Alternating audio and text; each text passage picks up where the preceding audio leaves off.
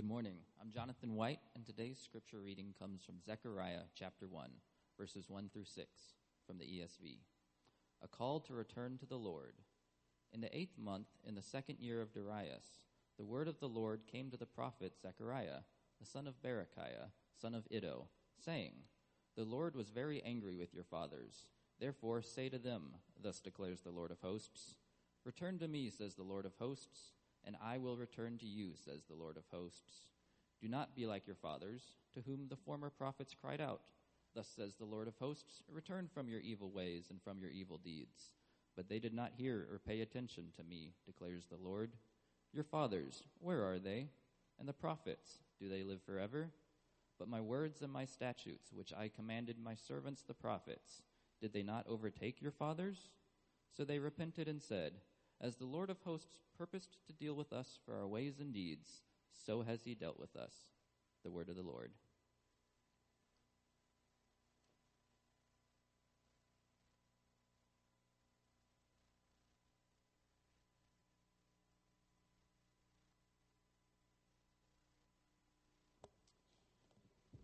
Good morning.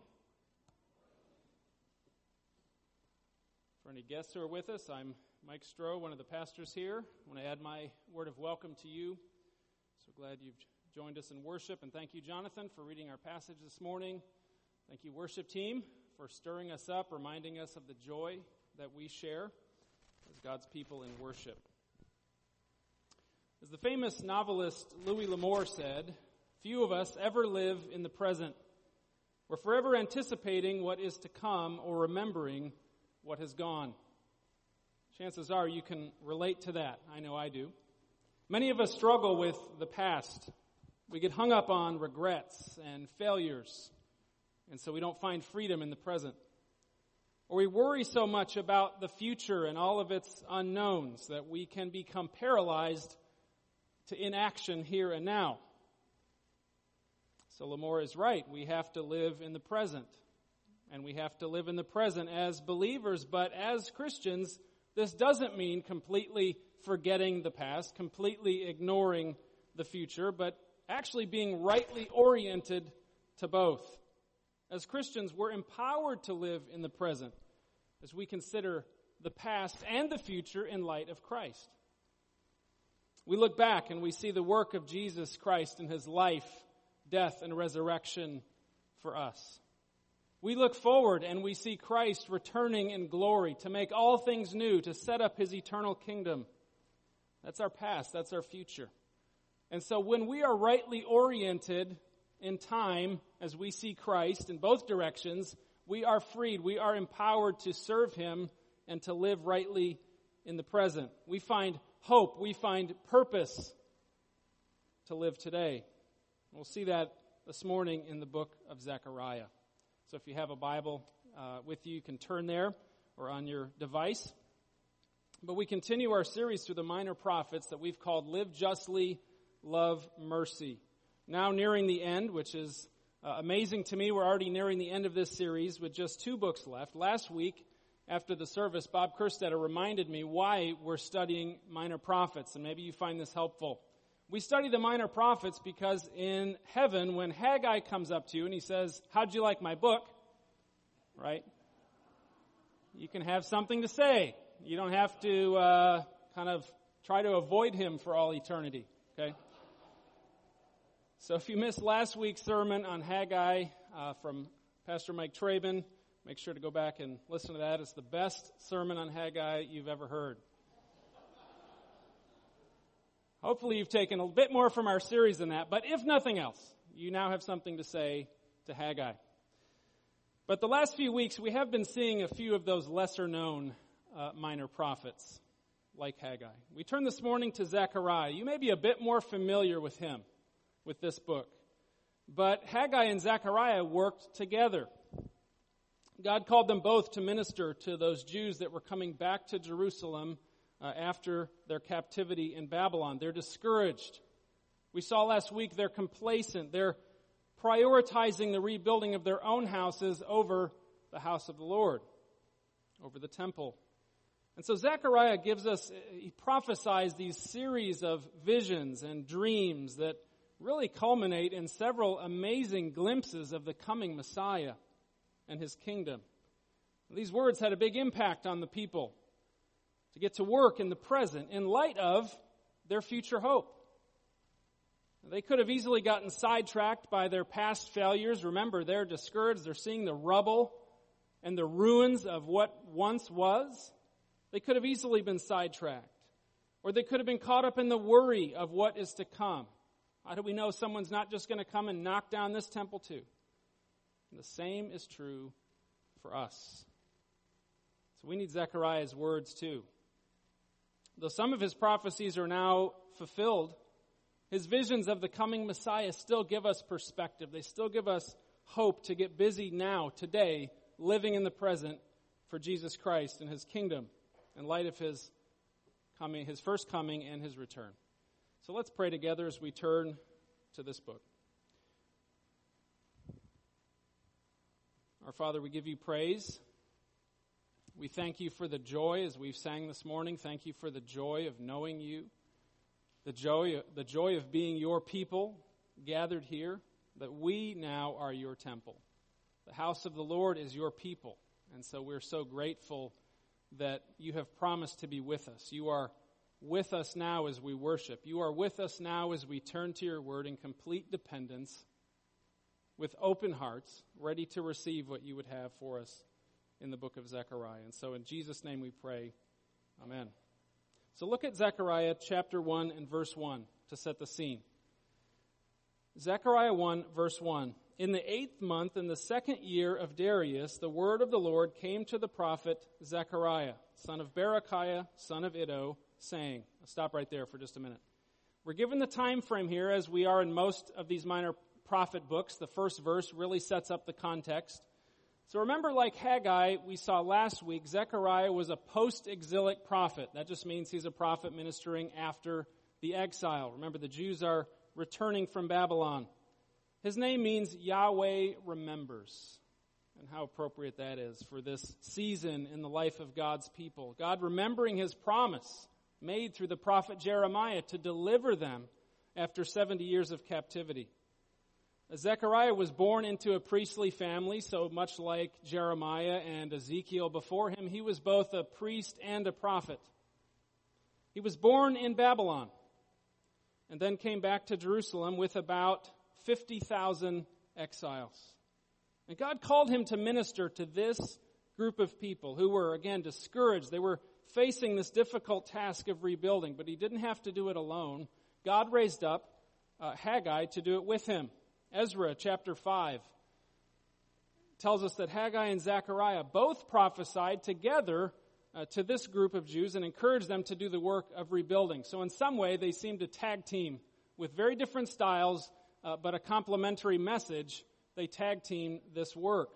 So this book is aimed at these people who struggled with both spiritual complacency, they struggled with fear of the future, and maybe some of us can relate to those feelings as well this morning. And to reach this people, Zechariah's approach was very ambitious, to say the least. To inspire them to action in the present, yes, he did speak directly to their situation, the need to start building right now in the present, but he also fast forwards way in the future to give them glimpses of the coming Messiah. And so this book contains several dreams and visions. It's apocalyptic, much like Daniel and Revelation. So it's got a lot of strange dreams and symbols and imagery. It can be a challenge to really put all the pieces together. So it's important to keep the main purpose in mind, the main message as we go through, why he's delivering this to these people.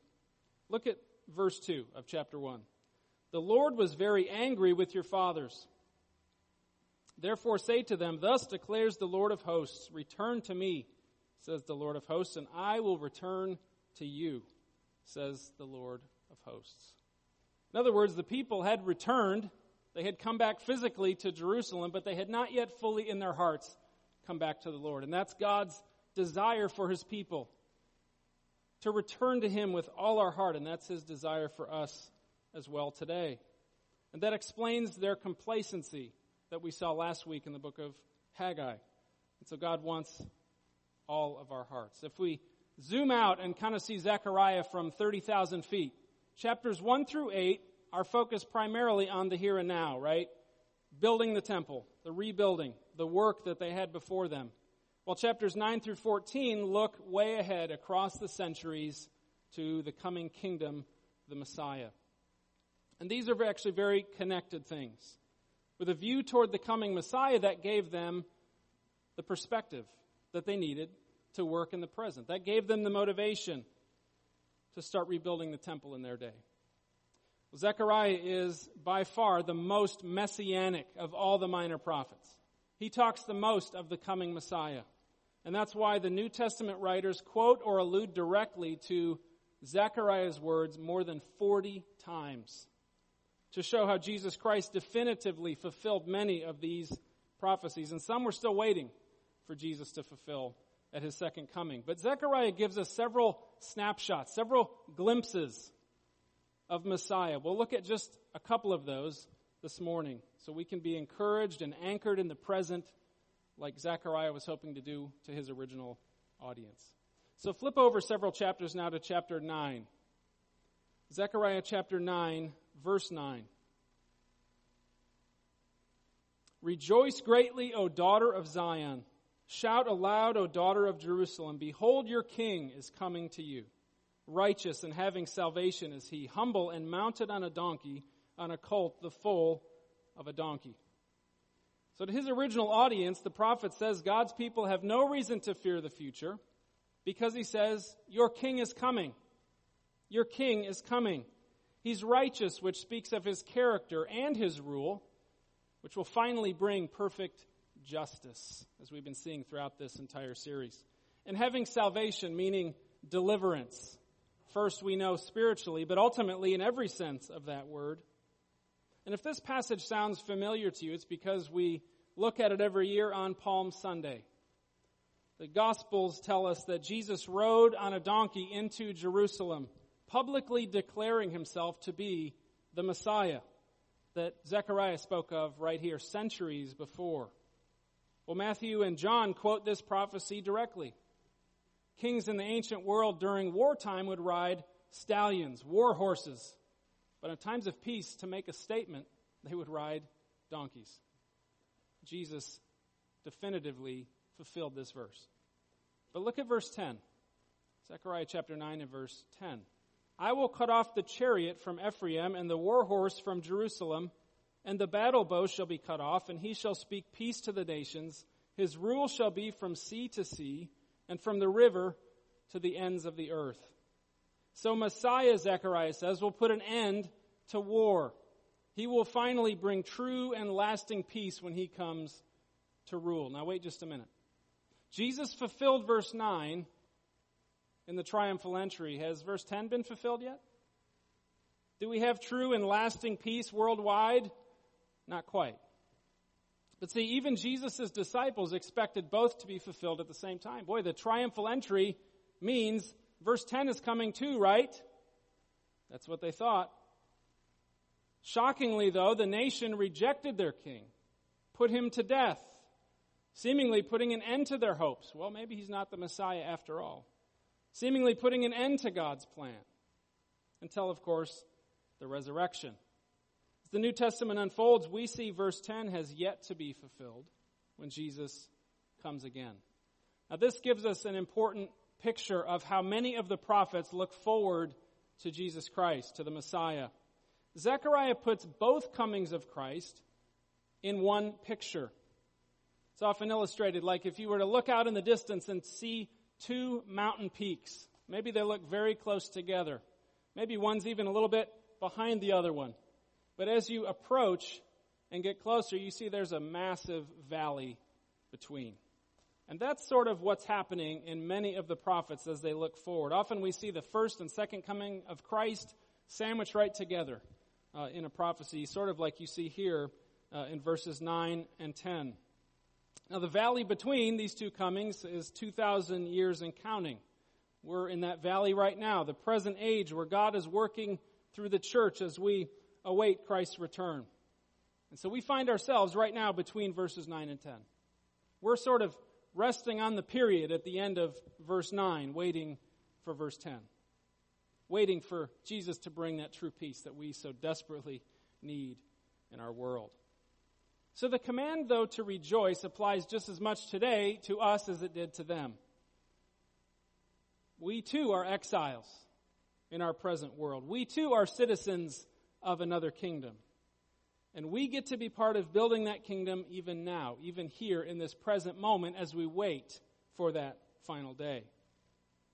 Remember, those exiles are tempted to think, what does it matter if we get to work rebuilding? What if some other empire comes and knocks it down? We can lose hope when we take our eyes off Jesus and look only at our circumstances. We can lose hope when we take our eyes off Jesus and only look at the pain and the suffering and all the turmoil that's going on in our world right now. It's easy to do because there's so much of it. But Zechariah says the same thing to us as he did to his original audience. Hey, wake up. Your king is coming. So don't worry so much about all of that going on around you. Just pick up a brick and lay it on top of another. And then go get another brick and lay it on top of another. No matter what's happening around you, build now for the kingdom. Those exiles didn't know when, but they got busy because they were reminded that Messiah was coming one day. And we don't know when Jesus will come again, but Zechariah tells us too, get busy for the kingdom in his strength, in his power. Flip over now to chapter 12 and verse 10. It's another vision of coming Messiah. And it's hard to only be able to focus on a couple of these. This book is so rich. I encourage you to read through it this week if you didn't get a chance this past week. But look at chapter 12 and verse 10. And I will pour out on the house of David and the inhabitants of Jerusalem a spirit of grace and pleas for mercy, so that when they look on me, on him whom they have pierced, they shall mourn for him, as one mourns for an only child, and weep bitterly over him as one weeps for a firstborn. What's happening here? Well, quite a lot, actually. Remember, Zechariah is saying in the present day, hey, repent, come back to God, get to work. But here he speaks of some future day where a much deeper repentance will take place. Here he says God will pour out on his people the spirit of grace to recognize their sin, specifically the sin against this one that they have pierced. This mourning, this repentance will come when they look again at the verse, will come when they look on me, on him whom they have pierced. God is clearly the one speaking here, and over the centuries this verse has been quite the conundrum for the rabbis, for the scribes and scholars in Judaism. In fact, many Hebrew manuscripts show a change in the pronoun here, erasing on me. Because many scribes were so uncomfortable with this idea of God being the one somehow pierced, somehow connected so directly with Messiah who could even be put to death. But the oldest manuscripts, the best manuscripts that we have today, preserve this shocking wording. While Jewish interpretation in modern times obviously rejects the Christian interpretation fulfilled in Christ, the traditional rabbinic interpretation, all the ancient rabbis over and over and over wrote of this verse that it points to the coming Messiah being pierced, even put to death for the people.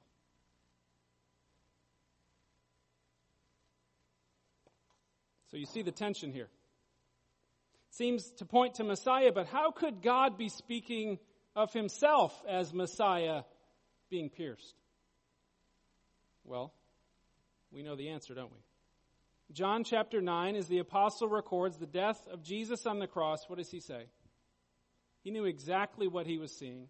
John writes, quoting Zechariah 12:10, he writes, "The scripture says they will look on him whom they have pierced." Jesus Christ is the only way this scripture could be fulfilled. God himself taking on flesh, his own Son becoming Messiah, his own Son being pierced for our sin. So John the Apostle sees the death of Jesus fulfilling this prophecy. But does that mean it's completely fulfilled? What about the repentance that seems to come? We know the Jewish people as a whole have still not recognized Jesus as their Messiah, but the Bible says that is coming. So it's important to see that prophecy in Scripture can have various levels of fulfillment. Often there's an immediate fulfillment, something that captures the essence of what's being said, but not fully. And it still points us yet forward to how Jesus will ultimately fulfill it. And John knew that. Zechariah 12:10 was fulfilled as Jesus died on the cross, but partly. There's still a more complete fulfillment coming at his return. How do we know? John, the same author, the same apostle, quotes it again in Revelation chapter 1 and verse 7, speaking of the return of Christ. He says, "Behold, he is coming with the clouds, and every eye will see him, even those who pierced him. And all the tribes of the earth will wail on account of him." This day is coming. The complete fulfillment of Zechariah 12:10. And John says every eye will see him, expanding it from just the Jewish people to everyone, all the tribes of the earth. Look back at Zechariah now, chapter 13 and verse 1. Same context as we see in chapter 12. Chapter 13 and verse 1. "On that day there shall be a fountain opened for the house of David and the inhabitants of Jerusalem to cleanse them from sin and uncleanness." Look at how unbelievable this is. God is revealing through Zechariah the people will be guilty of rejecting, even putting to death their own Messiah. And what's the result? A fountain opened for their cleansing? Not death, not judgment, but grace. The very piercing of Messiah is not the derailing of God's plan. But it was God's plan all along to open that fountain for cleansing. This is written centuries before Jesus came. And the prophet Isaiah captures the same scandalous idea in his own incredible vision of the suffering Messiah in Isaiah 53. "Surely he has borne our griefs and carried our sorrows. Yet we esteemed him stricken, smitten by God, and afflicted. But he was pierced. But he was pierced for our transgressions. He was crushed for our iniquities. Upon him was the chastisement that brought us peace. And with his wounds we are healed. All we like sheep have gone astray. We have turned everyone to his own way. And the Lord has laid on him the iniquity of us all." This is the gospel, right here in the prophets. His wounds at the hands of sinners are the means of forgiveness for those same sinners. If you don't know Jesus as your Savior, if you're here this morning, if you're joining us online, I invite you to wrestle with these claims. These ancient prophecies in Scripture that could only point to Jesus. This is the good news. No way to do anything about our own sin, so God put on flesh and took care of it himself. We've all sinned, as Isaiah says. We've all gone our own way. Instead of rejecting us for it, Jesus took our sin on himself. He was rejected so we could be accepted. We're all responsible for the piercing of Jesus because of our sin. But God's response to that is to offer forgiveness, to open this fountain of cleansing, of healing, of forgiveness. Zechariah said to the exiles, "The Spirit says to you this morning, return to me." If you don't know Jesus Christ, that means putting your trust in him for your salvation. And as for believers, we need this word too, don't we? We tend to forget the gospel sometimes. As we struggle, we can easily believe lies of shame. We can easily feel like, we've failed God one too many times, that His love for us might run out, or that by our own effort we need to somehow work our way back into His good graces. But we can't. Isn't that the whole point? By His wounds, we are healed. So we need to tell ourselves the truth again and again as we struggle, as we may cling to some sin. May God give us the grace to see it clearly, to repent, to turn to Him and find forgiveness, to find mercy and grace. These are just two glimpses of Messiah in the book of Zechariah. And these words are meant to give perspective, to bring repentance to the complacent, to bring hope to the discouraged or fearful. And we need the same today. Just think about it. These words from a Jewish exile more than 2,500 years ago about events that are still future somewhat for us can help anchor us now, today. To get busy building for God's kingdom, not to be distracted by the world's corruption, the relentless bad news that we hear every day, but to learn to live today in light of the simple truth of Zechariah 14:9, and the Lord will be king over all the earth. Period. Full stop. Like Louis L'Amour said, few of us ever live in the present. We're anticipating what's to come or remembering what has gone. So think of your own life and your own heart. Do you tend to get bogged down in the past? Maybe dwelling on regrets, past mistakes? Or maybe you look back longingly to some sense of the good old days. If only we could go back there. But that traps us. That distracts us too from living for God today. And by the way, the good old days are not as good as you remember.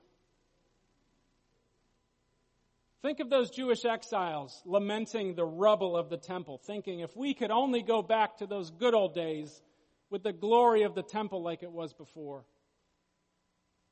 What does Zechariah say to them? The Lord was angry with your fathers. Those were not good days. You were steeped in idolatry. You were steeped in injustice. Remember why you were exiled in the first place? Not good old days. Pick up a brick and get to work. We can make an idol out of the past. Zechariah says to us in no uncertain terms, repent. Start building. And maybe you worry more about the future. Maybe that's your struggle. So much uncertainty in your personal life, so much uncertainty in our world right now. We can make an idol out of our control, our desire for control of the future, which, again, is another recipe for disaster because we have almost no control. But whether it's the past you struggle with most or the future you worry about most, either one keeps us from living fully for God right now. Because in Christ we're free to see the past and the future rightly. We look back and see the blood of Jesus Christ covering our shame, covering our sin, covering our regrets, and we find new mercy to live for God today. We look ahead, we see Jesus coming in glory to make all things new. That should change how we live now. We can find a new dependence and gratitude in these moments. We can find freedom to hold on to the things of this world just a little bit more loosely. We can let go of minor offenses. We can forgive sins against us. We can face the challenges at our job, at our vocation, knowing God is with us. If we're working as an engineer or a homeschool mom, if you're navigating retirement, if you're struggling just with the mundane, God is with you in all of it. We can face relational challenges. We can face the grief of loss, knowing even death isn't the final word here. And so we are equipped in Jesus Christ to face every day differently as members of God's kingdom as we draw on Jesus' provision. See, we as believers are placed uniquely in that valley between the two mountain peaks, aren't we? Between the first and second comings of Christ. And in both directions we look gives meaning to right now. So Zechariah tells us to have joy as we pick up a brick and we put it on top of another, and then another, and another. To get busy building for the kingdom with the provision of Christ and the power of the Spirit. Let's pray together. Our Father, we thank you for the prophet Zechariah. These incredible prophecies you gave him that still so many centuries later point us to Jesus. They give us perspective and hope and courage. So help us to learn to live for you right now, in the present. Help us to turn from sin, knowing you are ready always to forgive, to give us more grace. Would you free us from those worldly and improper views of the past and the future?